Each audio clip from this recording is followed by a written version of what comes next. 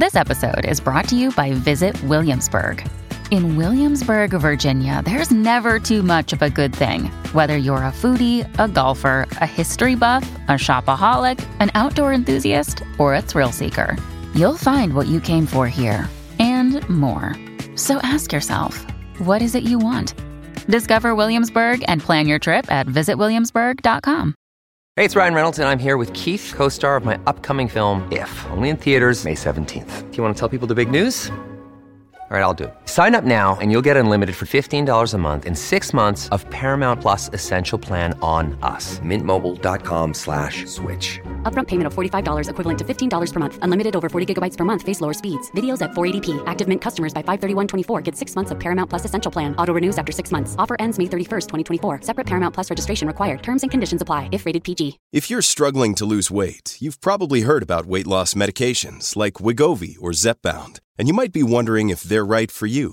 Meet PlushCare, a leading telehealth provider with doctors who are there for you day and night to partner with you in your weight loss journey.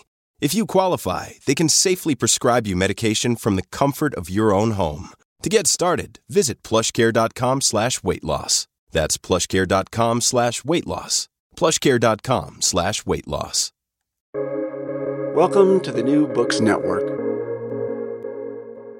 Hey everyone, welcome to another episode of New Books Network podcast. I'm your host, Tosharika. I'm a PhD student at the University of Nottingham, and today I'll be speaking to a very special guest, Dr. Amya Agarwal. Amya is the author of the book, Contesting Masculinities and Women Agency in Kashmir, published by Rowman and Littlefield. Amya is based in Germany, and I would like to welcome her. Hey Amya, thanks for joining me today. Thank you so much, Tosharika, for having me here. Yeah. Amya, so I wanted to know a bit more about your book. And before I go into that, please tell me a bit more about yourself. Who are you? What do you do? Where are you based? And what was the intellectual inspiration behind the book? Sure. Thanks a lot, Tosharika. And once again, thank you so much for this excellent opportunity to be in conversation with you. So I am an academic from India, based now in Freiburg in Germany, where I work as a senior researcher at the Arnold-Bergstrasse Institute. And I also teach at the University of Freiburg. My research interests include gender, conflict, and security in South Asia, critical masculinity studies, visuality and emotions in violence and resistance.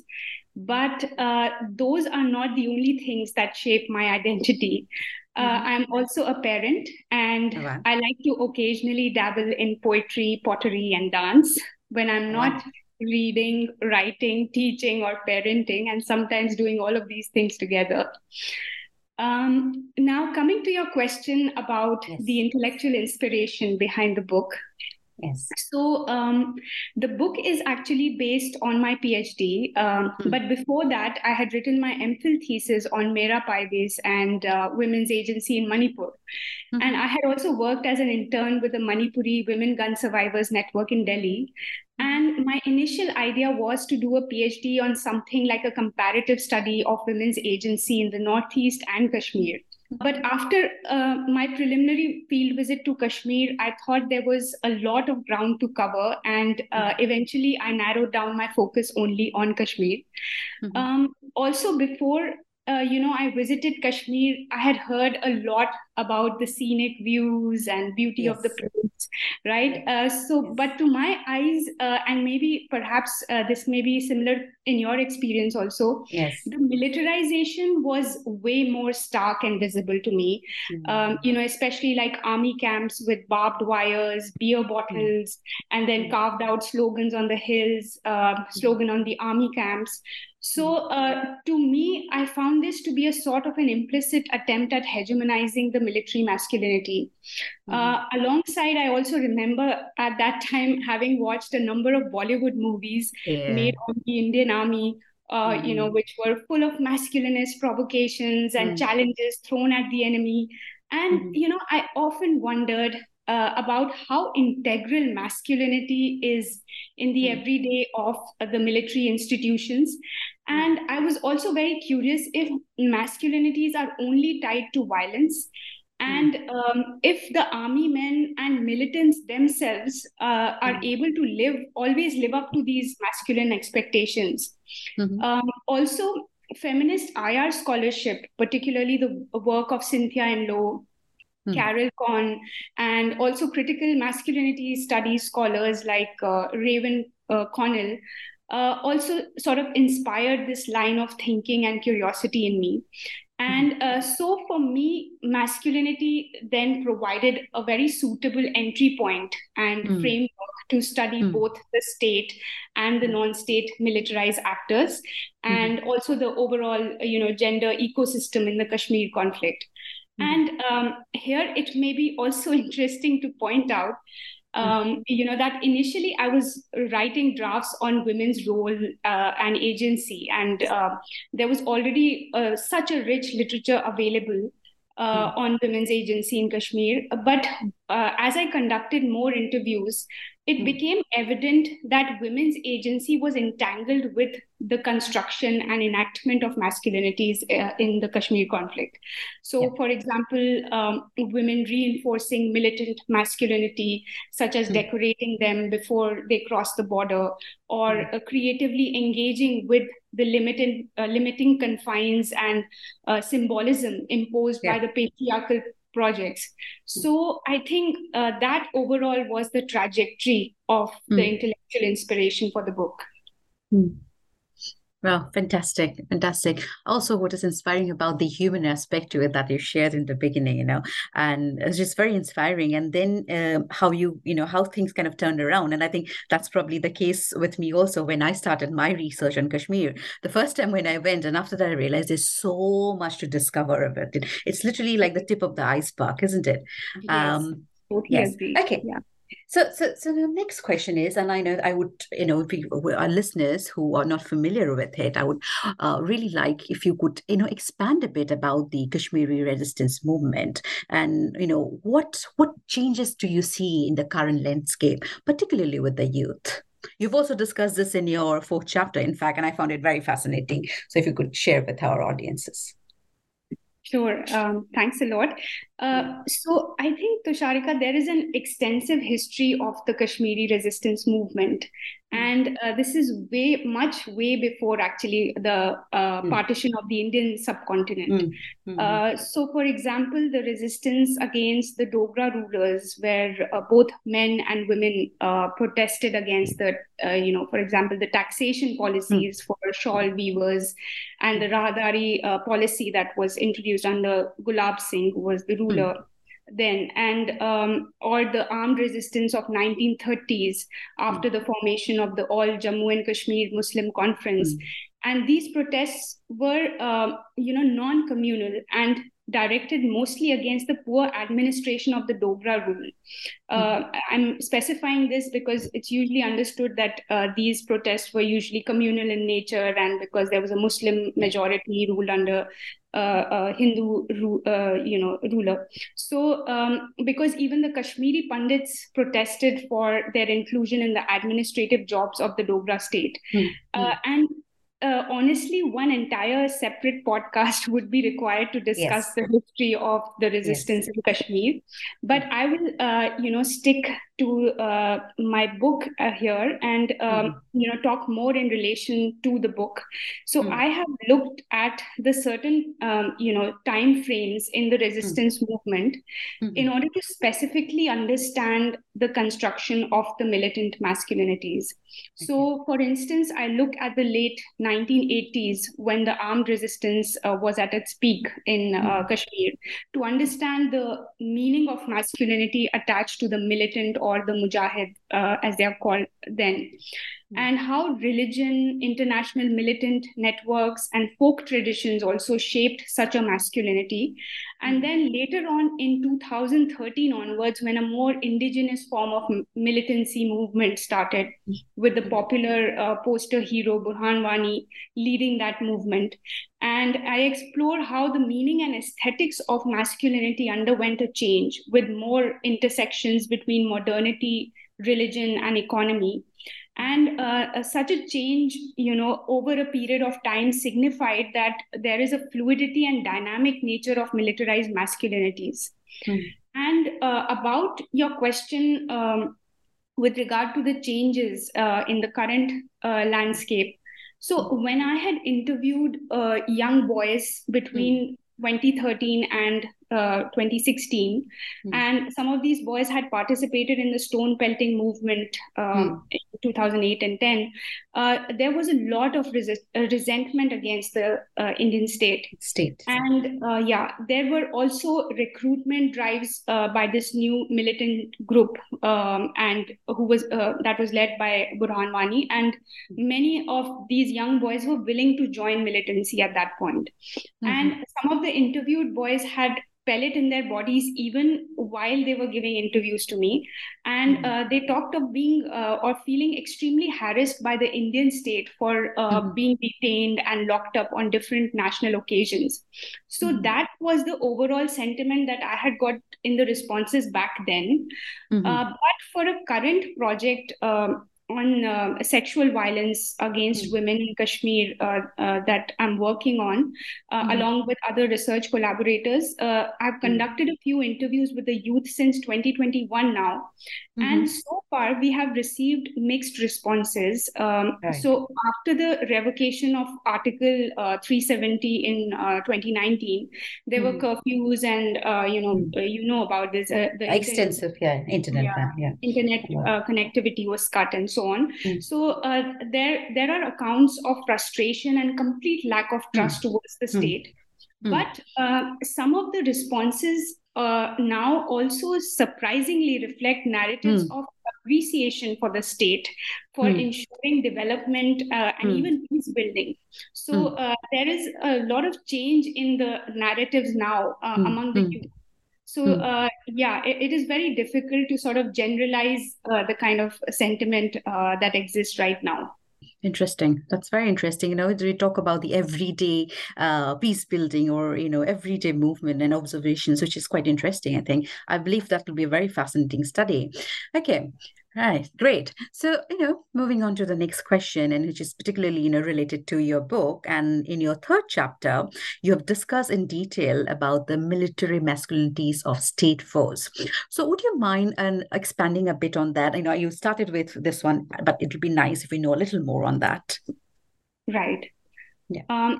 Sure. So in the mainstream Indian context, there is this certain imagery of a military man who possesses masculine characteristics of bravery, maturity, is a protector of women and children, and is violent only when it is required.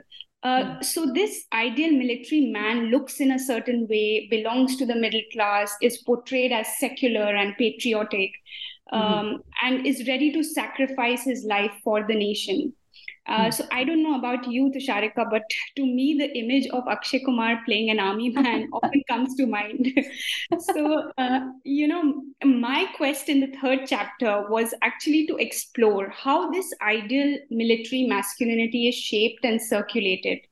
And so I do this through interviews with army men. And of course, I absolutely understand the privilege of my position in being able to conduct these interviews. And I've also studied some of their training practices and the slogans that they use. And even I have closely watched the Bollywood representations of the military men.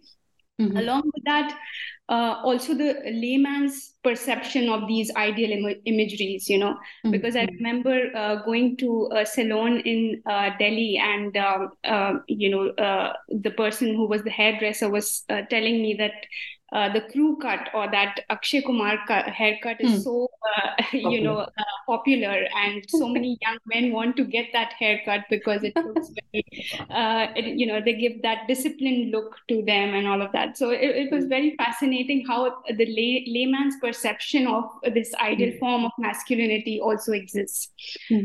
So along with that, what I also found was that there are these implicit intersections of this ideal military masculinity with religion and history that I've attempted to explore in the chapter. And as an extension, I was also very curious to study how far the men in the Indian Army are able to live up to these extremely high masculine expectations, And some of the findings actually show that they are not fully able to live up to these expectations, and in fact they feel vulnerable and reflect with regret on their violent encounters, and have even questioned their choices. I mentioned most of these interviews and narratives in the third chapter.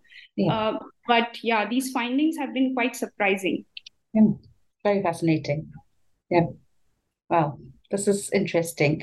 I believe that could be a different altogether book on that, right? Yeah, exactly. And that can be expensive. it is absolutely a complete different topic for a separate research study, and could fall in terms of security studies also, in fact, strongly, right? Yeah. Okay, very interesting.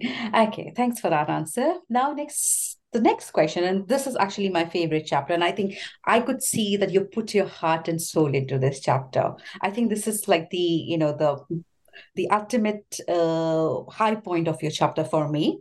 And you've spoken about the women's agency in Kashmir.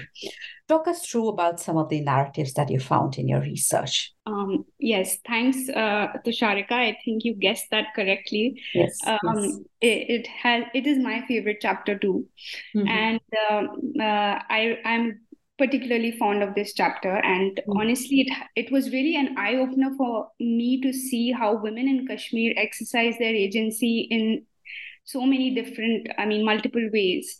And even though there is so much academic literature on the different roles that women have played in the Kashmir's resistance, but still the dominant narrative somehow is about women leading confined lives due to the conservative nature of the Kashmir society. And I think that is really a false view. So in the fifth chapter, I look at the maternal symbolisms and imageries used to establish feminine norms, both by the state and the non-state actors. So for instance, the Indian Army uses not only slogans of Mother India or Bharat Mata Ki Jai, but also, they put the pictures of Mother India, motivating them in their training practices. And on the other hand, the resistance movement in Kashmir also uses these kind of imageries like, symbols of kind, sacrificing, and grieving mother. And all such symbols and narratives reinforce masculinities through the, masculinist logic, or the logic of masculinist protection. Which also enables reinstating the feminine norms. And what is interesting is that women have creatively negotiated these symbolisms and confines and claimed space in the public life. And that sometimes include even reinforcing violent masculinities through these very symbols. So the chapter tells a few stories of Kashmiri women who are actively involved actively involved in the resistance. And I show how women exercise mixed agency, which is sometimes complicit, and at other times it is subversive of patriarchy. And even within one single story, such as that of Zoya, for instance, and the names are changed in the book, one finds that there is like there are these hybrid elements of resistance. So on one hand, there is fight against patriarchy, that is present within the separatist and resistance projects. But it is also combined with Zoya's aspiration of political freedom. So there are these mixed ways in which women have sort of exercised the agency, which is really fascinating. And another example among others that I bring is that of the women in panchayat halkas, or these local self-governing bodies. And these women are, caught between the threats from the militant groups and their duties as village representatives. At least they were caught in between these tensions during the time that I was interviewing them. And how they made these very difficult choices. Sometimes they yielded into the demands of the militants, and other times they continued their duties despite the risk to their lives. And some of these women that I interviewed, they also had been attacked multiple times, So they made these very difficult choices. So I have tried to show in this chapter these different nuances of women's agency in Kashmir. And so wonderfully done, actually, Amya, and I must really appreciate you for that. Very well done on that. Okay, next, and we're just moving towards from the main context of the book, we're moving towards more of the methodological section of it, and this is particularly something that I have interest in because I'm always intrigued by the process of doing things. And so you have extensive amount of field work, and there's a very strong methodological contribution. So what were your challenges that you faced while conducting the research? And how do you see your work being placed in terms of methodological contribution? Thanks for that question, Tusharika. I think it's such an important question. So my research entailed more than I think 120 qualitative interviews and informal conversations with diverse stakeholders in 7 districts of Kashmir.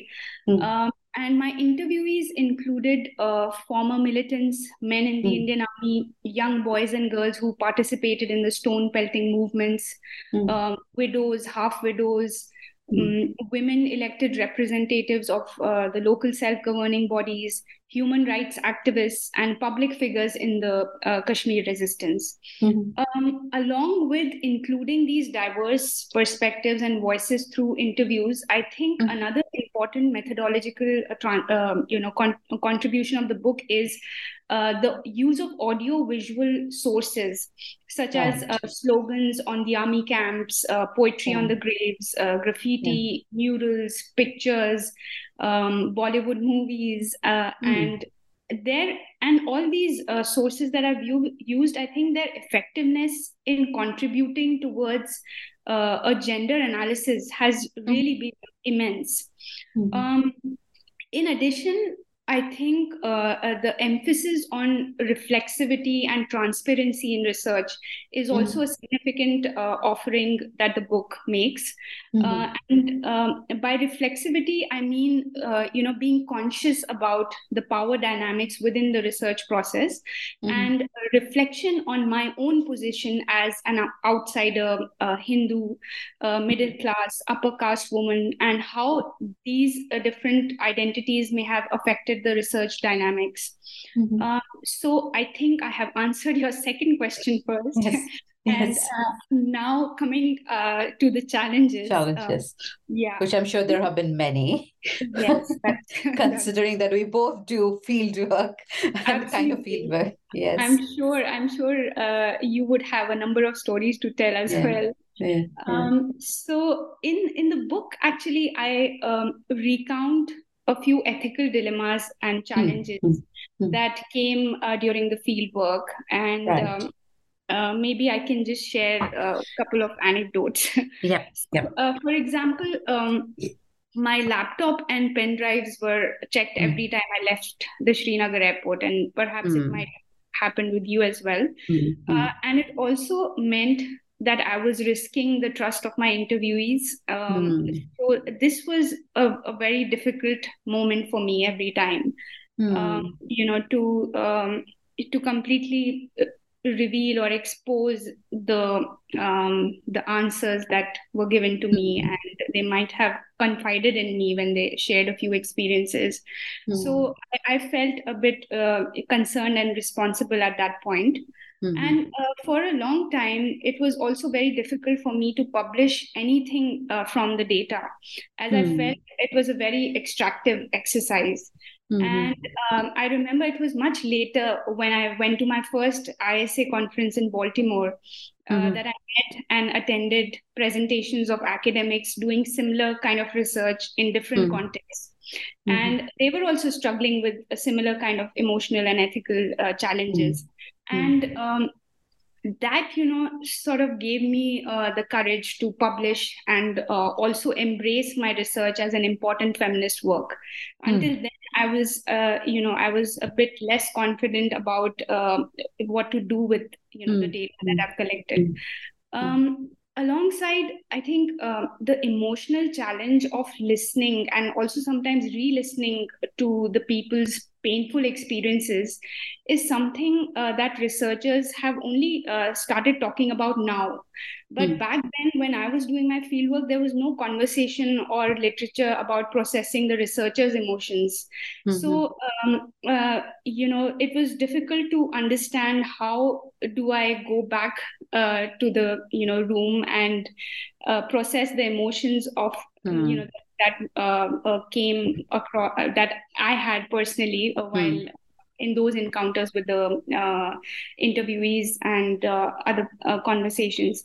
So, but at the same time, some of the very painful conversations that I've had in Kashmir have also provided me the strength to endure some very challenging situations in my own life.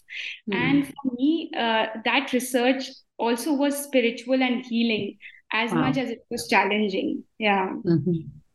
Oh, fantastic. You just mentioned about the emotion aspect. And, I know both of us, we have this very soft corner for Professor Swati Parashar, and she has some fantastic work on emotion and conflict. And it's so inspiring, and so the moment you said it, just remind me of that. And I totally understand. And the process is it became almost personal, isn't it? You have to understand, that it is a process that you're living with. You're literally living with that every day. And I'm really glad that you went for that conference, and that gave you so much of confidence, because maybe because of that now we have a fantastic book, right? Okay. And I have a lot of people to thank for, but that would probably require another podcast then. Wonderful, yeah. So, okay, this is something that I want to know, and this would be really helpful to a lot of early career researcher, right? So, what exactly is your writing process, and how did you and when did you actually decided to convert your PhD thesis into a book?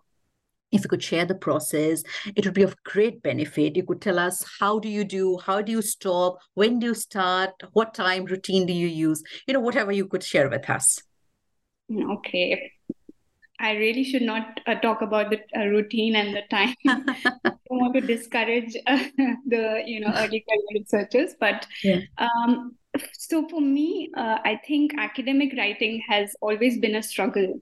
I'm going to give you a very honest answer to this. Yeah. And as a student too, most of the so-called important political science and IR texts, international relations texts, were unrelatable for me. And it was very hard for a thesis to gain validation unless it had argumentative certitude and live up to certain academic standards, right? So I learned to write as I was told to, and what I realized is that in the process, my writing became very defensive.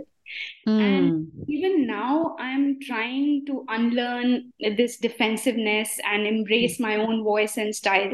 But it has really been a big struggle for me. And also for the benefit of early career researchers, as you said, I must add that there is a world of difference between writing a thesis and writing a book. Right. And I have personally learned it the hard way. So, after years of trying to learn academic writing during PhD and producing theses that somewhat, match the academic standards, I thought my thesis was good enough to be published. And but when I sent it, the publishers sent the manuscript back with pages full of review comments, and it was highly disappointing. So during my postdoc period, I rewrote the entire manuscript, and eventually the book's length is actually half of the thesis, the length of the thesis. And I was fortunate to have a book series editor, Henry Mertinen, who insisted that I should find my own voice. And, he read through several drafts and helped me restructure the manuscript so that it at least resembles a book. So, that kind of support was very helpful. And I think the closest word that I can find when it comes to book writing is storytelling. So from all the theories that you've tested through data in your thesis, in the book, what you write is eventually the story that you want to tell in your own voice and in your own words.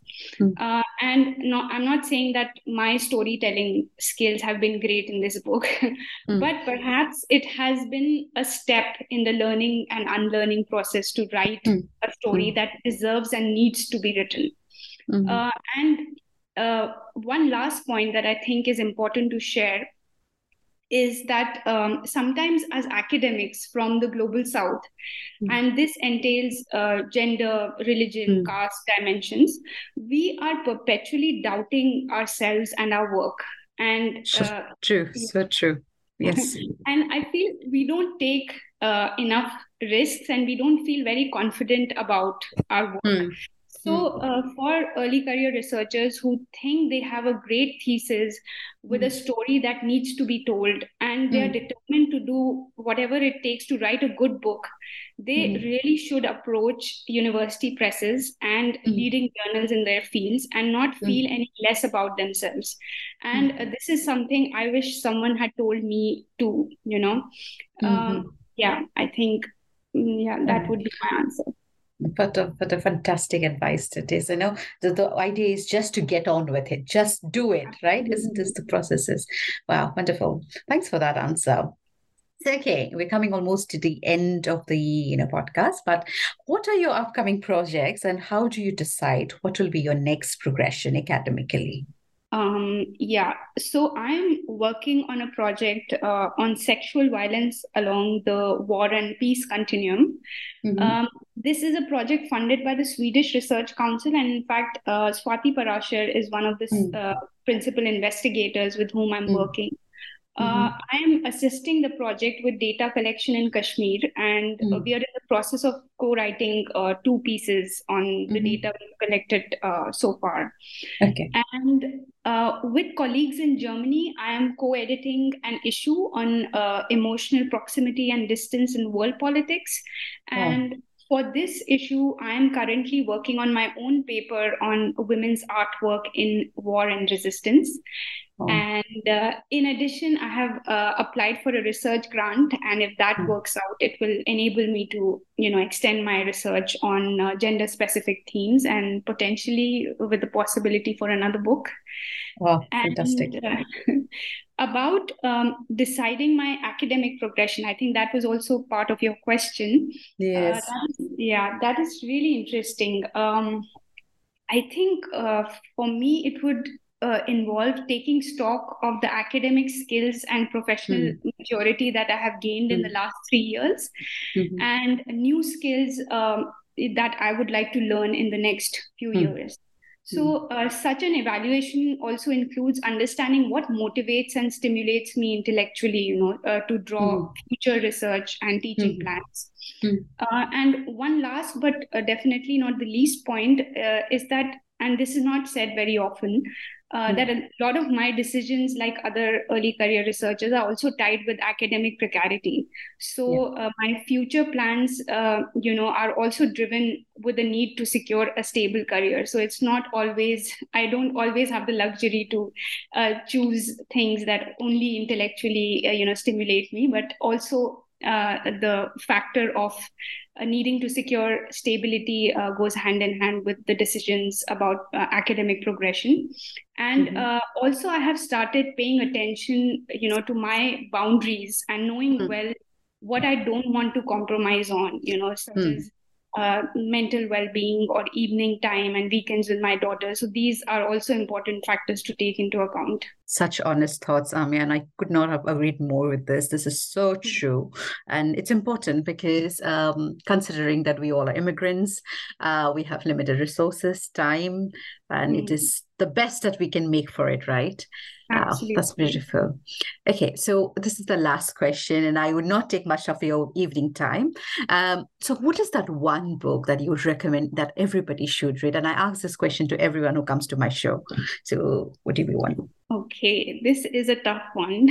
And only one recommendation is not possible. So, more? Yeah, I will recommend at least 3. and Okay. that I have recently read, and I hope that is okay. Yes. Oh, okay, great. So the first that I finished reading last week, in fact, and Mm. I've also written a review for, which may be published sometime soon. Mhm. It's for Srila Roy's Changing the Subject, Feminist Yeah. and Queer Politics in Yes. Neoliberal India. Yes. And everything about that book, the content, the Mm. ethnography, the writing style is really flawless. At And par excellence, isn't it? Sheila is at par excellence. Yeah. absolutely. And for Yeah. anyone who is interested to know about queer feminist activism and Mm. its entanglements with neoliberalism in India, should really read this book. Mhm. Um, okay, my second recommendation would be the Care Manifesto, The Mm. Politics of Interdependence by the Care Collective, which Mhm. has made me appreciate the radical vision of a caring world that the book offers. Right. And this vision is premised on the intrinsic value of all living creatures and Mhm. recognizing our mutual interdependencies, which I found really beautiful. Mhm. Um, and my last would be The Slow Professor by Maggie Berg and Barbara Sieber.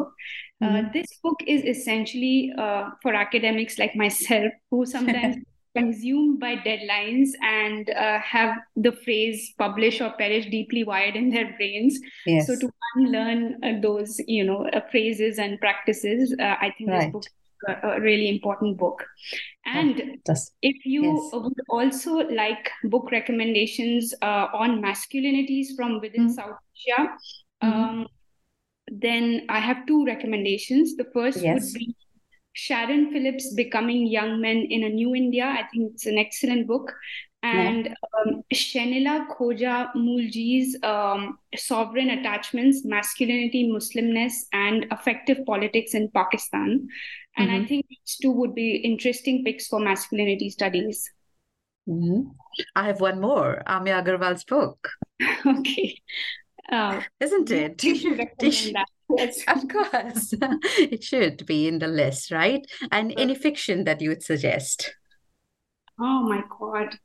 I haven't really read This, fictions. this is the answer that we all give, by the way. I'm so We haven't read sorry. fiction in a long time. Yeah, It's the best. but hopefully, once the academic precarity Yes, subsides, I will have time for that. But yes, yes, right now yes. I don't have any recommendations for a fiction. Wow. This is wonderful. And thanks for the recommendation, Andrea. And, it's wonderful speaking to you. And so much that I learned about the book while reading. And there's so much that I actually took away for my own thesis. So I have to thank you for that. And I'm glad that we could do this after, waiting a long time. And thank you so much. I'm so happy to have this conversation with you, Tusharika. And not just this conversation, but every conversation with you is always so Yes. much fun Our and conversations just keep going on and on, right? yes, Yes. absolutely. Okay. Thanks again. It was really a pleasure to be here. Thank you. Thank you so much.